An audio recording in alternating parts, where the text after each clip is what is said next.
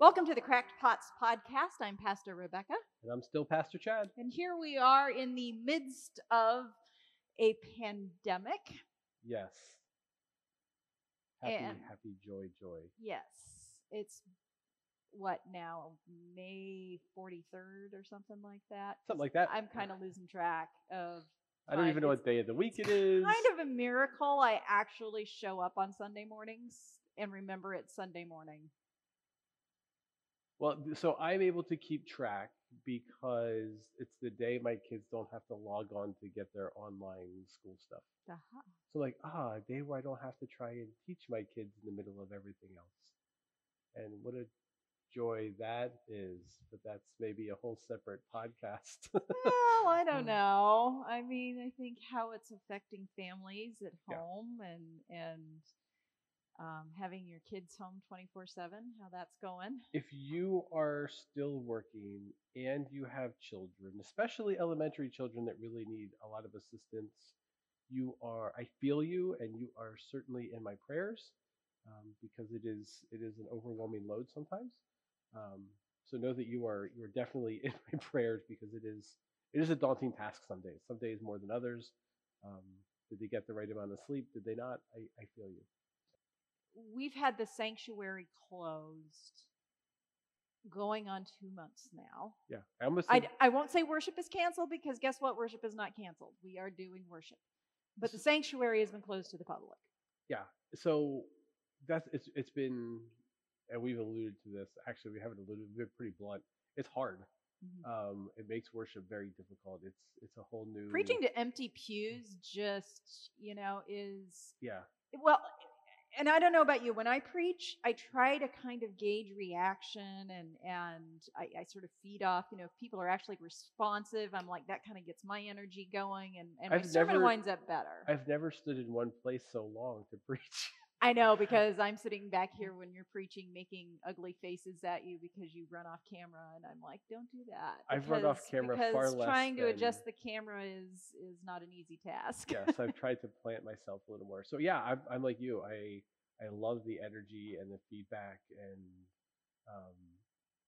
you ask a question in a sermon and you get no answers now. So I guess, was it last week? I think maybe it was last week. It was this last week. Yes, you were asking. I was asking a question, and what I even remember what the question is. How do I get brownie points for that? Sure. It was, what's the theme of Acts? What's the theme text? What's the theme verse of Acts? The theme verse of Acts. And I'm confident somebody knew it. Somebody had to know it. I'm sure. At least I'm going to tell myself that. So I think to channel Joey from Friends, how you doing? Like, again, his was a little more pickup line-ish, but how you doing? Like, in the midst of this, how are you? Are you caring for yourself? And in some ways, we're hearing from people who are able to do that in different ways that they weren't able to. The upside of this is, if there is an upside, and there is an upside, God is in the midst of everything. God works through everything. And there has been some burdens lifted in some respect. There are less things on your calendar that you have to pick up and run out the door and go to. The downside, now there's like a million digital meetings, and you go, hey, well, guess what? Everything's digital now, so we can schedule a meeting anytime, and you just have to turn on your computer. And yesterday, it's exhausting. Yeah, yesterday was my Zoom day. Actually, the last 2 days were my Zoom days. And today's a Zoom day too. We have something tonight. So yeah, but it's only one tonight. Yesterday, the last 2 days were like 2 and 3 things to crack, and that was missing some things as well. And the week before, I was at a conference. Being not Zoom, but in front of the computer. So there's challenges, but there's also some not so negative things. People are able to participate in worship from places that they were never able to. I mean, my mom loves this, that we're live streaming. Now, we're not live streaming because of this. We just happen to I've been fighting for 4 years to get us live streaming equipment, and finally it happened like right before. Yeah, we were in the pipeline, and everything was in progress to get live stream up and running, and then we were forced to use it. So like, my mom loves it because she's in Pennsylvania, and she's like, well, I can't see worship. Well, now she can. We got a card this week from former members who were here with us in Florida that moved back to Ohio. Why they moved back north is beyond me. I hope it was for like family or grandkids or something, because it can't be for the weather. They were able to watch worship and like, oh, it was so great. We could reconnect and we got to see the space again. And I have never met them, so hello to you. But like, this was so great, and we could just connect in some way to that community. Yeah. Well, and I found at a congregation I served at previously, doing live streaming did keep our snowbirds connected while they were gone. Yep. When they would head back north for the summer, here is what they would do but I was in Nebraska, so they would head south for the winter. And during the winter months, they would tune into what we were doing in Kearney, Nebraska. And we would get notes saying it was great to watch the service and blah blah blah, and it would just keep that connection. So this was something we were planning on doing anyway, and it just happened to fall right at the exact same moment as we absolutely desperately needed it. Yeah. And of course we had a few bumps in the road just getting the stuff up and running, because normally you spend about 2 months tweaking and trying to figure out all the different things that are going on, volume levels, syncing, that camera, lag, the lag of your lips moving and the voice and the sound not being there. Oh man, that drives me crazy. Yeah, but sorry about that. Yeah, yeah. Well, I mean, normally that isn't when you don't normally go live to everybody in the world. That first time, you have a select audience that is paying attention and gives you feedback and tells you, hey, this needs to be fixed and this needs to be fixed. And we didn't have that opportunity, but you know what? It's okay, because we're still able to do. I mean, we're very blessed compared to a lot of other. I mean, I've got some friends who, they're set up in their basement with a phone or their computer camera or something along those lines, and they're doing it that way. And so we're very blessed that we actually are able to do what we're able to do. But it raises questions, of course, as we continue down the road of how long are we going to do it this way, and what's going to happen when we come back, and does the novelty of being able to worship in your pajamas Sunday morning does that wear off? Yeah. Okay, well, this was great for a month. I can tolerate it for another month, but is this going to be my new normal? Yeah. And I think that's going to be a challenge for the church, capital C church, to deal with. Well, and I think this is all, but it's also proving a very good point in a very horrible way. One of the concerns of live streaming was that people won't want to come to church; they'll just want to stay home and watch it. I think we're proving that is not how people operate. Correct. And they desire community, and they want to be around people, and this is what you do. And if you can't do that, you live stream. And therein lies the problem, the word community. Yeah. So we're talking about not setting dates, but in terms of planning and working a plan, and then we will open at some point, and reworking a plan, and then reworking the rework plan, and we're trying to really hit every single possible angle that we can, in terms of when we open the doors, making it as safe as I'm going to use the word as possible, because there is there's no certainty at this point, but trying to jump through as many hoops and make things as safe as possible. So the challenge is going to be for people who crave community and who the church is a community, and we're blessed that we can say that our church is a community, that they can't celebrate it in the same way. Yeah. You can't hug them. You can't. Yeah. And that's been a heavy, so through all do we have to pass an offering plate? No. Like there's ways around that. Communion's going to be a little tougher. Communion is going to be tougher, but okay, we can have that discussion and figure out a way to make that relatively painless. That maybe is I don't know if that's the right word or not, but it's that community part, the social distancing. I mean, okay, so you've got to in church be at least 6 feet apart, Yeah. at least. And we've been. Chad learned that there was such a thing as a vocalologist. Yes. A vocalologist. That there's an article floating around that this vocalologist did a study, and she breaks down um, droplets and vapors that escape your mouth when you sing, which then, of course, creates issues in talking about what the masks collect and don't collect, and vapors flying in the air and how far they go when you sing. And oh my God, like 20 feet. It was like 20 feet when you sing. There's some variation because, like, when I sing, I guarantee it ain't no vapors going 20 feet because I ain't putting a whole lot of gusto into it because it doesn't sound so good. But you kind of mumble your songs, I've noticed. That's a good thing. Because if I mumble a song, you can't understand how bad I can sing. Anyway, so there's just so many factors that, initially you go, okay, so we need to not pass a plate. We need to change communion. And then the conversation becomes, okay, well, what do we do in terms of spacing? And hey, so in the Lutheran church, you got your pew. Well, guess what?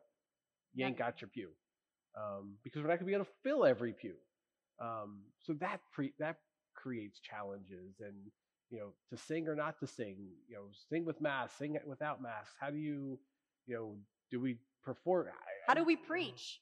I mean, if you think about it, we're going to have to be. That's a whole other podcast. Well, but I mean, not Yeah. from that standpoint, but from the standpoint of both the praise team and us, we face the congregation, which means we're spitting in your direction.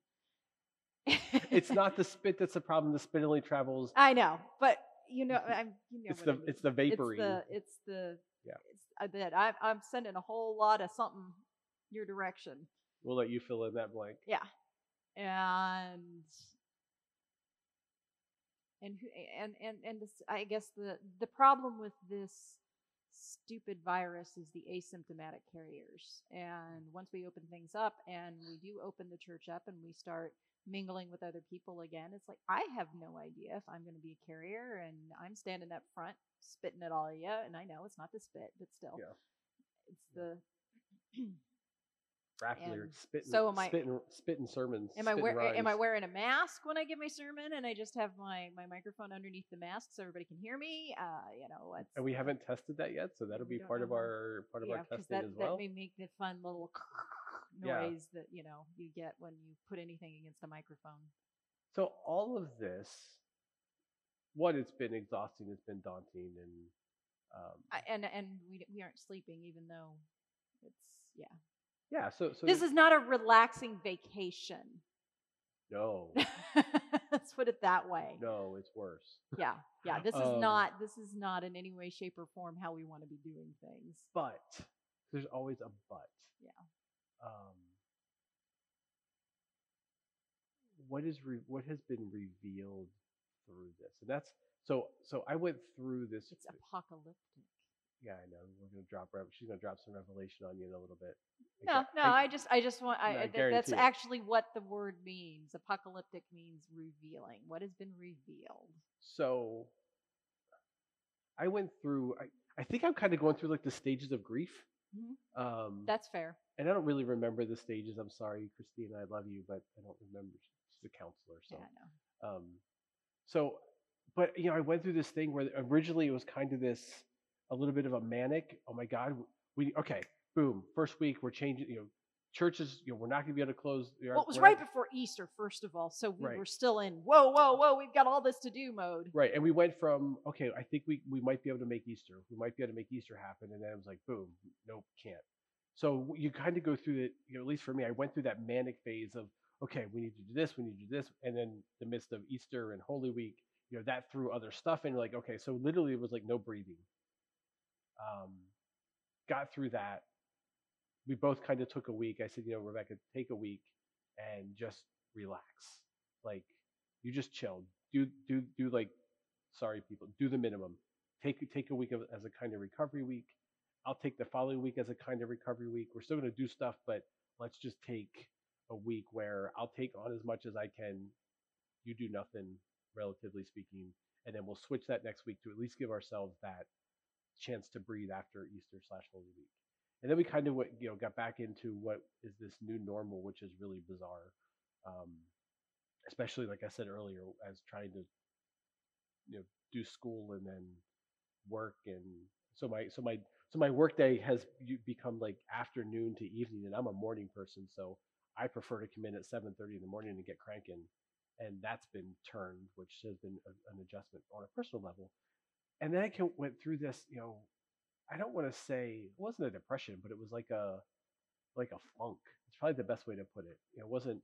I wouldn't say depression. It was functional, and but it was just well, depression takes on many forms. Sure, but it was just like this funk of what is this new normal, and then over the last, I'd say, week, there's kind of been this for me, sort of a little shot of energy, imagining what the future is and what the future looks like and where we need to go. Um, and it sort of came out of the conference I watched, and some of the stuff I'm reading. We've been focusing so much, we being the church, capital C, and church as a whole, and us as Emmanuel, um, have been focusing on the Sunday morning experience. What can we do, put together, provide on Sunday mornings? Well, guess what? Nobody's showing up on Sunday mornings, but that's been our focus. So how can we? This has been sort of my transition over the last week or so. How can we provide for people who don't show up on Sunday?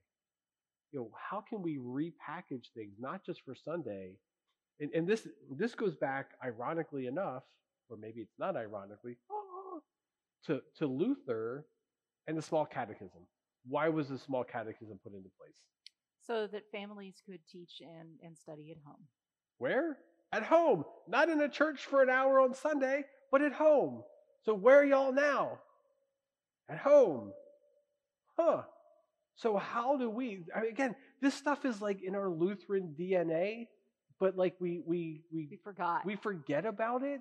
So for me, one of my biggest frustrations with the Lutheran Church, and I love you all, one of my biggest frustrations is that like 500 years ago, Luther set this Reformation in motion, and we really haven't reformed anything since. No, it was, we made these changes and then don't change that. Right, exactly. So the churches just really, really hold on to things, and I get it. But that's one of my pet peeves in the Lutheran Church. We're the original reformers. Like we started all this, and then we just kind of like pulled the e-brake and stopped. Well, the other part, so like that reformation, that reforming, that changing is part of our deep down seated Lutheran DNA. Well, guess what? So is church in your house. So is faith formation in your house. Deeply Lutheran and deeply part of our DNA. And we forget about that. Or at least if we don't forget about it, we don't focus on it. We just kind of push it aside. We go, well, yeah, but that's fine. But what about Sunday morning? Well, here's the other reality. What if you can't come on Sunday morning? What if you have health conditions that prevent you from coming on Sunday morning?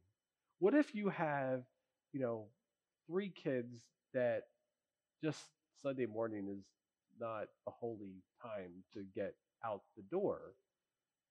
And we just say, okay, well, sorry. So we've really kind of started this conversation in its infancy, of, okay, so how can we package faith for people who can't make it to this, beyond just here's the worship service and go? How can we package faith for you at home, whether beyond it's the Sunday morning experience. Beyond the Sunday morning experience? And not to say that we don't want you to hop into the live stream, not that we don't want you to hop into the sanctuary. You can walk if you don't want to hop. You can, when we open the doors, that you can come in. But if you can't, and for those who can't, what can we do? How can we provide for you? Well, and this was something actually I brought up in my sermon, 2 weeks ago? I don't know. Was, whenever it was, because time has no meaning anymore.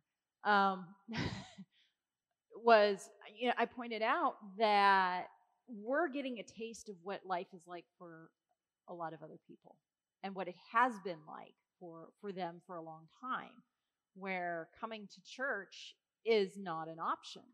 They just can't do it, whether it's health reasons or whatever it is. And for some, that's not going to change in the next month. Like those No. health conditions and current realities are not going to just snap your fingers and change. When overnight. some people are able to come back, the people that weren't able to come before still aren't going to be able to come. I mean, that's the reality. So, and that was always my argument for why we needed live stream in the first place, was we have a lot of people that need that connection, and they can't have it, sitting at home or wherever it is. And so that was sort of step one that I was trying to accomplish, was let's at least get the live stream going. And now we're being pushed maybe a little faster, which isn't necessarily, that part isn't, the moving faster isn't bad, into, okay, what are some other things we can do to provide stuff for home. And I'll be honest, part of my struggle is I've got some ideas, but it's going to take more than me. So that's a want ad. That's an advertisement. So if you have some skills, what are you looking for? Well, let me put it this way. When I put together something that's like one of my video productions or whatever, I am the writer, I am the producer, I am the editor, I am the actor. I am, I do all those things. So if there's, anybody that wants to or has a background in that kind of stuff, it'd be nice to split some of the work up. Yep. Just a little bit, because it takes me to do something that's only going to be like, say, half an hour to edit, is going to take me at least, just the editing process takes a good 10 to 12 hours. Yeah. So, yeah. But I think that's the future. I mean, I think it was this week I talked about the revolution going on in the church, and I think part of it is not just how we engage the world. I think that's a huge piece of it, but I think also that revolution, that reformation. The church reforms about every 500 years. Yep. If you look at the course of Phyllis Tickle wrote a book called The Great Awakening, I think. And in that book, she talks about, I love that name, Phyllis Tickle. In that book, she talks about a reformation every 500 years. Well, guess what? The Lutheran Reformation was about 500 years ago. There was a flag. Sorry. Yeah. Didn't mean to draw that parallel, but well, hey, there it is. It just kind of popped into my head. There it was. Well, my text message to you and a few other people yesterday, in the midst of my reading and late night ponderings, was, is COVID, not that God is, knocking people off, but is it a wake up call for us as the church? Is it something for us that forces us to say, okay, what we've been doing is not the intent. Our focus has been solely on Sunday, and what things have we missed in the process? Have we devoted too many resources simply to the Sunday experience instead of, caring for those in need, instead of focusing on how we share the faith in our daily lives? That's very Paulinian. I think the reading this week talks about Paul being the tent maker. Yes. Yeah. Mm-hmm. Yep. With Aquila and Priscilla. Right. So, I mean, there's this thing about not just doing faith on Sunday morning that's deeply scriptural, but the church has kind of turned it into that sort of thing. The church has, too often the church, again, capital C, can do more, let's put it that way, in the midst of community. I love that we're still doing the soup kitchen. We've made some pretty significant adaptations. Instead of coming in and sharing a meal, we package it to go, and again, that drives up some cost for us in terms of supplying bottled water instead of But it fulfills a very definite rising need in the community. Absolutely, absolutely. We're seeing the demographic in the soup kitchen change a little bit, um, but there's definitely a need, and I am thrilled to death that we're able to meet that need. Um, for me, that's what church is. Um, I don't want to say church isn't about worship for me because the worship piece is important.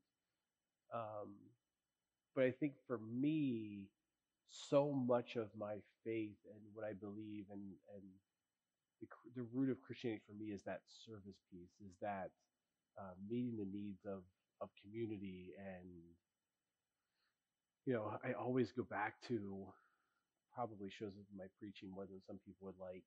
Um, how do we clothe the naked, feed the hungry, shelter the homeless, care for the sick, and beyond? Well, we'll pray for those things.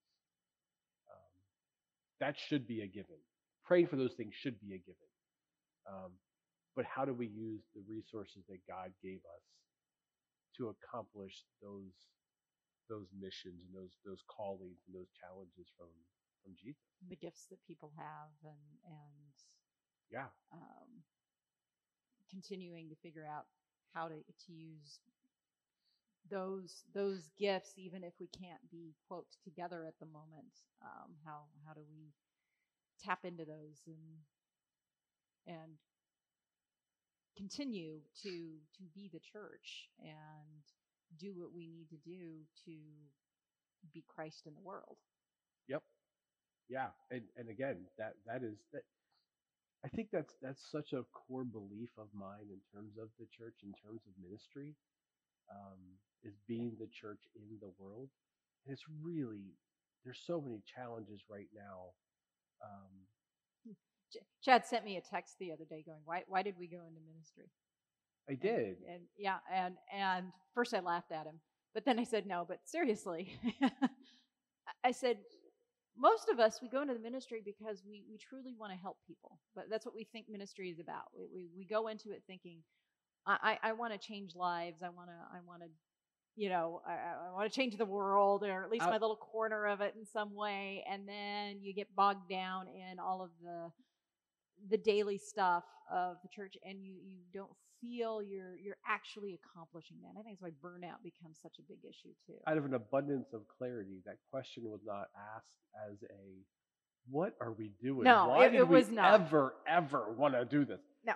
I mean, it was asked for the reason that right. For you were trying to elicit the response you got. Yeah, because I've yet to meet anyone in ministry that is just like, well, I thought this would be kind of fun. Yeah. I mean, it's almost always, I want to have an impact somewhere or with something, and that certainly 100% applies to me. And I knew that. And sometimes I think we need. So I'm reading, one of the books I'm reading right now is by Simon Sinek. It's called Start with the Why. He was one of the speakers at the conference, and for me it's why. So why do I want to be a pastor? Why do you want to be a pastor? Why the church? What is our basic why? And I would venture to say that we would get a fairly broad spectrum of answers, and I don't know that we should. For some, I think the churches will, so we can worship, and I don't want to diminish that, because I do. That is what one aspect and part of that. Yes. Spiritual need is real, and coincidentally, the idea that younger generations don't have that is not true. They're deeply spiritual. They're deeply searching. And I don't remember the quote, and I don't remember who said it. I heard it last week at the conference. The problem isn't that younger generation doesn't like Christianity. It's that they don't like the packaging. Yeah. And like, well, yep. And the younger generation really, at least what I have noted, is for them it's put your money where your mouth. It's what are you're saying go help people, but then I don't see you actually going out and helping people. Yeah. And how can I, and they want to be part of, how can I make a difference? How can I do things at least? I mean, of course, we're making blanket statements. Maybe not all of them are that way. No, definitely There not. were, I mean, when I used to take kids on our mission trips in the summer, most of them would sign up because I promised them we were going to stop at Worlds of Fun in Kansas City, and their primary thing was, hey, yeah, let's go to that. But in the midst of that, they would discover that the work we were doing actually turned out to be the more rewarding and the part of it that really got them thinking and motivated and saying, hey, I do like making a difference. I do like the fact that I was helping people, and now I'm really glad I came, not because we got to go to Worlds of Fun, but because I got to meet all these people and I got to make a difference in someone's life, and I got to see that person be grateful and all of that kind of stuff. And that's, I think, really where that comes in. And we are going to have a lot of people that are going to need help. I mean, what's the current 30 million, something like that, unemployment? I don't even know.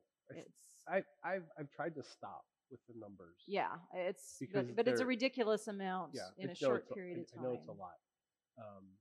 And the other issue, so in working with my involvement with Family Promise locally and let of so aware nationally and involved locally, we know that there's a huge crisis and a bubble that's going to burst in the very near future in terms of homelessness. So a lot of people who own a home, they're able to just push their mortgage back. So I have 30 months left of my mortgage. Okay, well, now you have 36 months left on your mortgage and we'll defer your payments for the next 6 months. That ain't happening with rent. Rent is coming due for people and we'll give you a grace period. Okay, well, when that bubble bursts, we're going to have a huge influx of people who suddenly can't pay their rent. We're going to have a huge influx of evictions, and we're going to have a huge influx of people in need of housing. Mm-hmm. And our reality is we can, as the church, at least where we are, sitting in terms of, financial and whatever, we can give them food. We don't have the resources to give them rent. I had a conversation with someone. It wasn't all that pleasant conversation about things of this nature. Mm-hmm. And the person shot back with, well, the church can provide for that. And I would absolutely love if that were true. Yes. I really would. Absolutely. I wish we could. But the reality is there are very few churches. Beyond the mega churches. But even if you put sorry, Joel Osteen, you may have to defer some of your salary if you're willing to do that, sure. But I mean, like, we could pick up a few rent payments.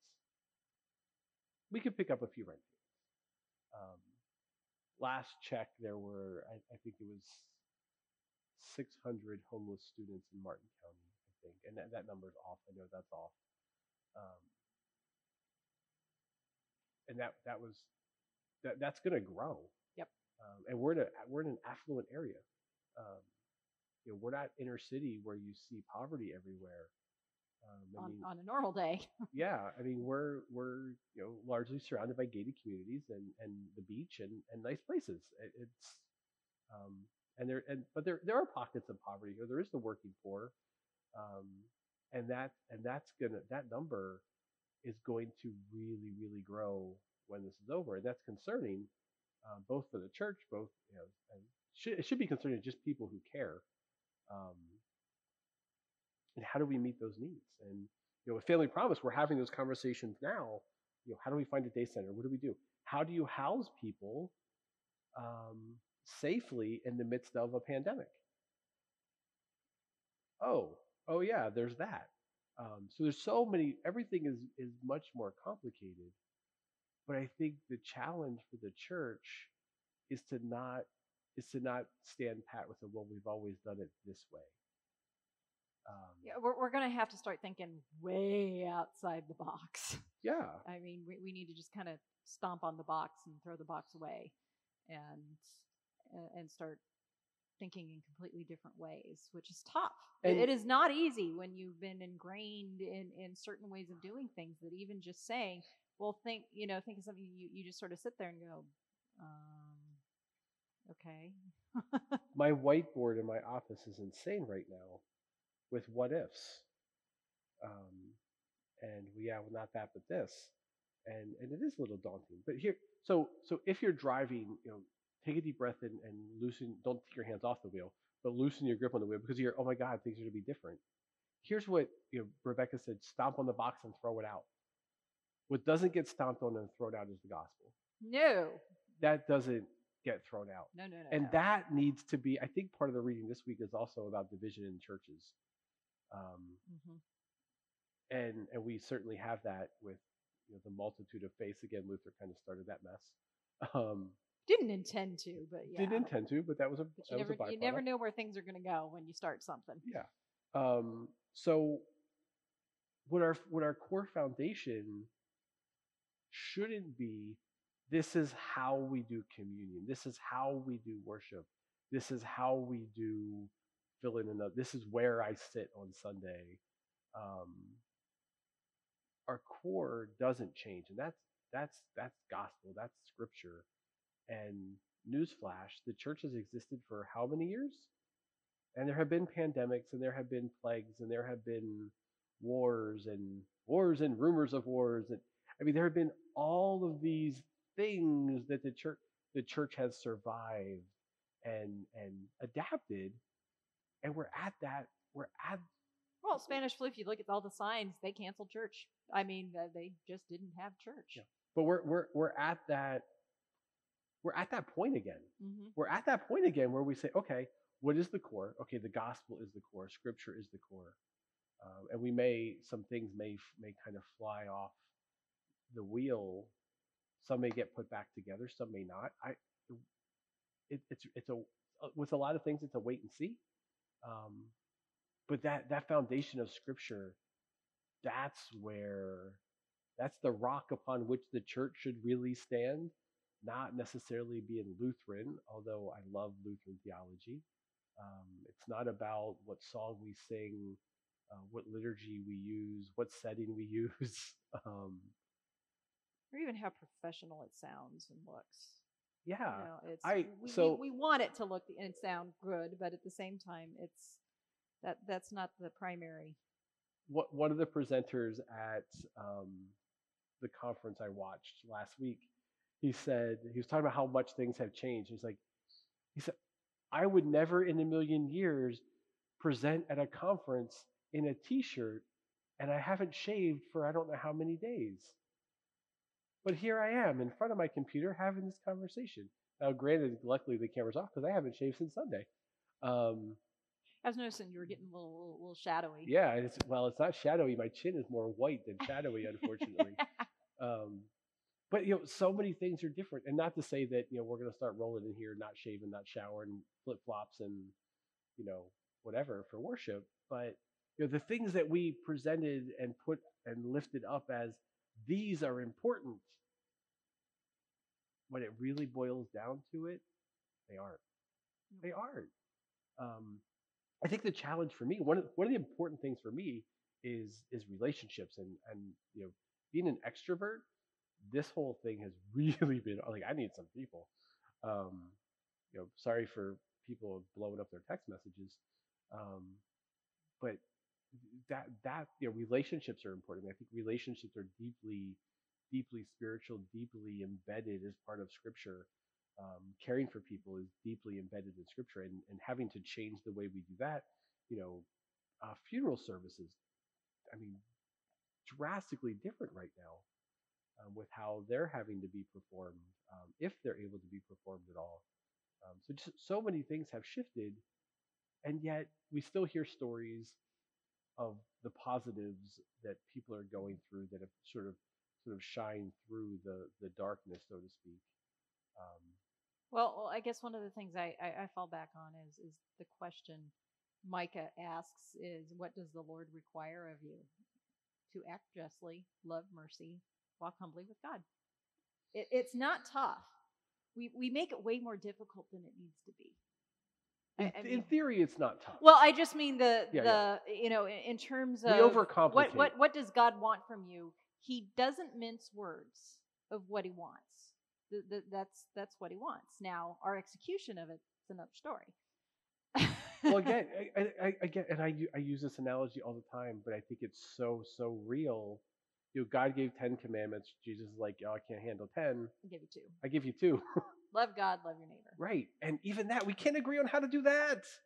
That's other things get in. Love of money gets in there in between love of neighbor and love of God, and like our jobs and careers, and we end up putting so many things as barriers.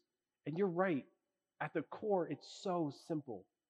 Whether it's Micah or whether it's the greatest commandment, love God, and love your neighbor. Yep. That's it. Like it's it. It's not sing this hymn. It's not show up at this time.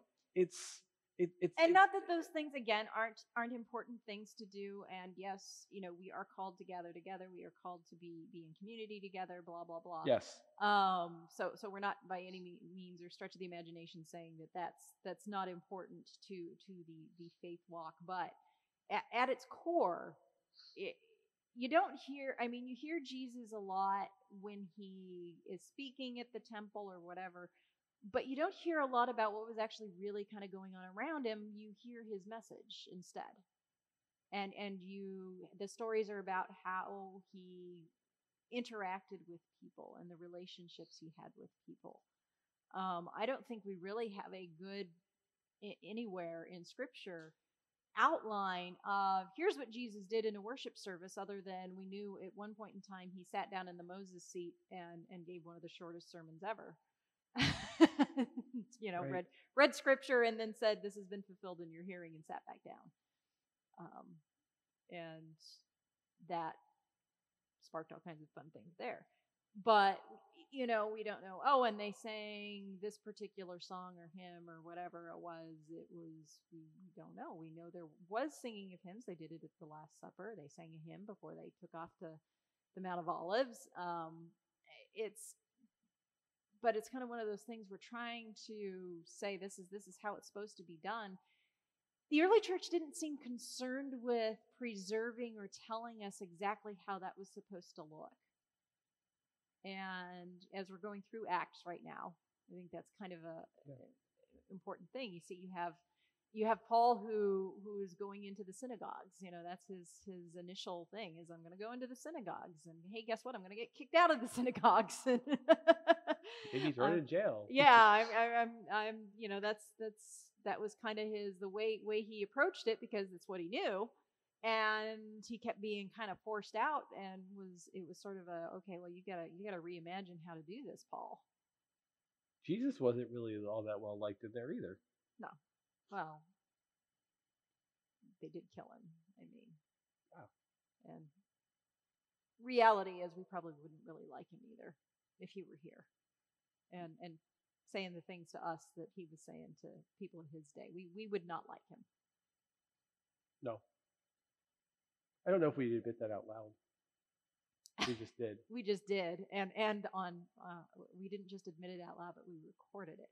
Yeah. It's true though, because one of the things. So we have law and gospel, and there's 2 uses of the law, and one of those uses of the law is to act as a mirror, to say, "Hey, you," and sometimes you look in the mirror, you don't like what you see. I think. So he held up as a mirror, and to protect and preserve life. Yeah. To say, hey, killing people's bad, don't do it. That's a law. And we need to protect and preserve life because God likes life. So Yeah. But yeah, those are the two uses of it. But then, of course, the question is, how does gospel come in? And there are a couple different ways to look at that.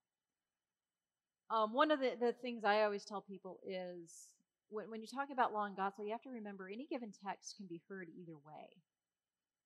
Yes. That for one person, it's law. For someone else, it's gospel. The story of the rich man and Lazarus. Well, if you identify with the rich man, it's law. If you identify with Lazarus, it's gospel. So it kind of depends on your location. We did an exercise. It's a really poignant exercise where you split the room 50-50. Mm-hmm. And you say, you all are Lazarus and you all are the rich man.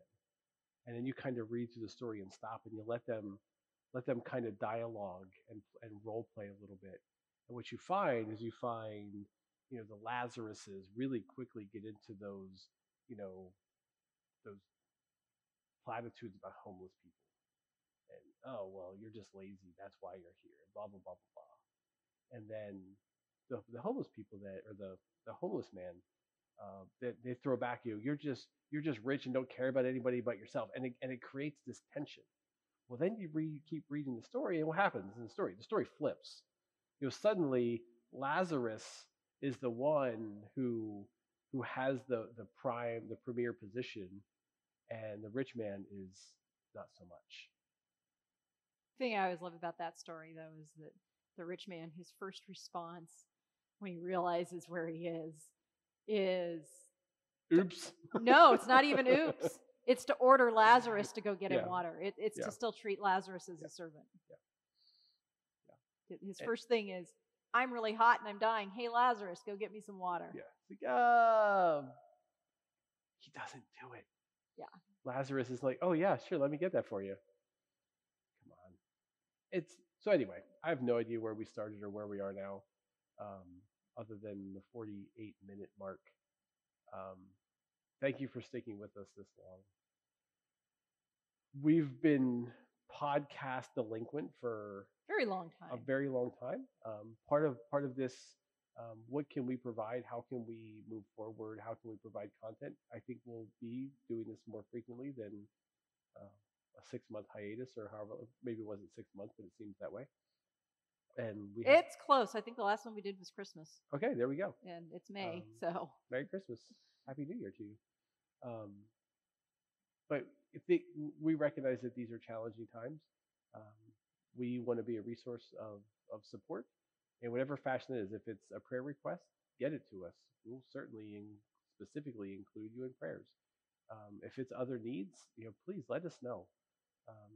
We want to be a church of action, a church that steps beyond our walls and says, hey, there's a need in society, and if there's a way that we can meet it, we're going to try and meet it, or at least connect with resources to meet it. So please don't hesitate to reach out. Do you have any other closing comments? I think that's all I got. That's all I got. My brain is mush. My brain has been mush. It's just, yeah. So these are certainly challenging times, but they are times in which God is still very much present and active, both in the world and in your life. And we wish you well until next time. All right. See ya. See you, everybody.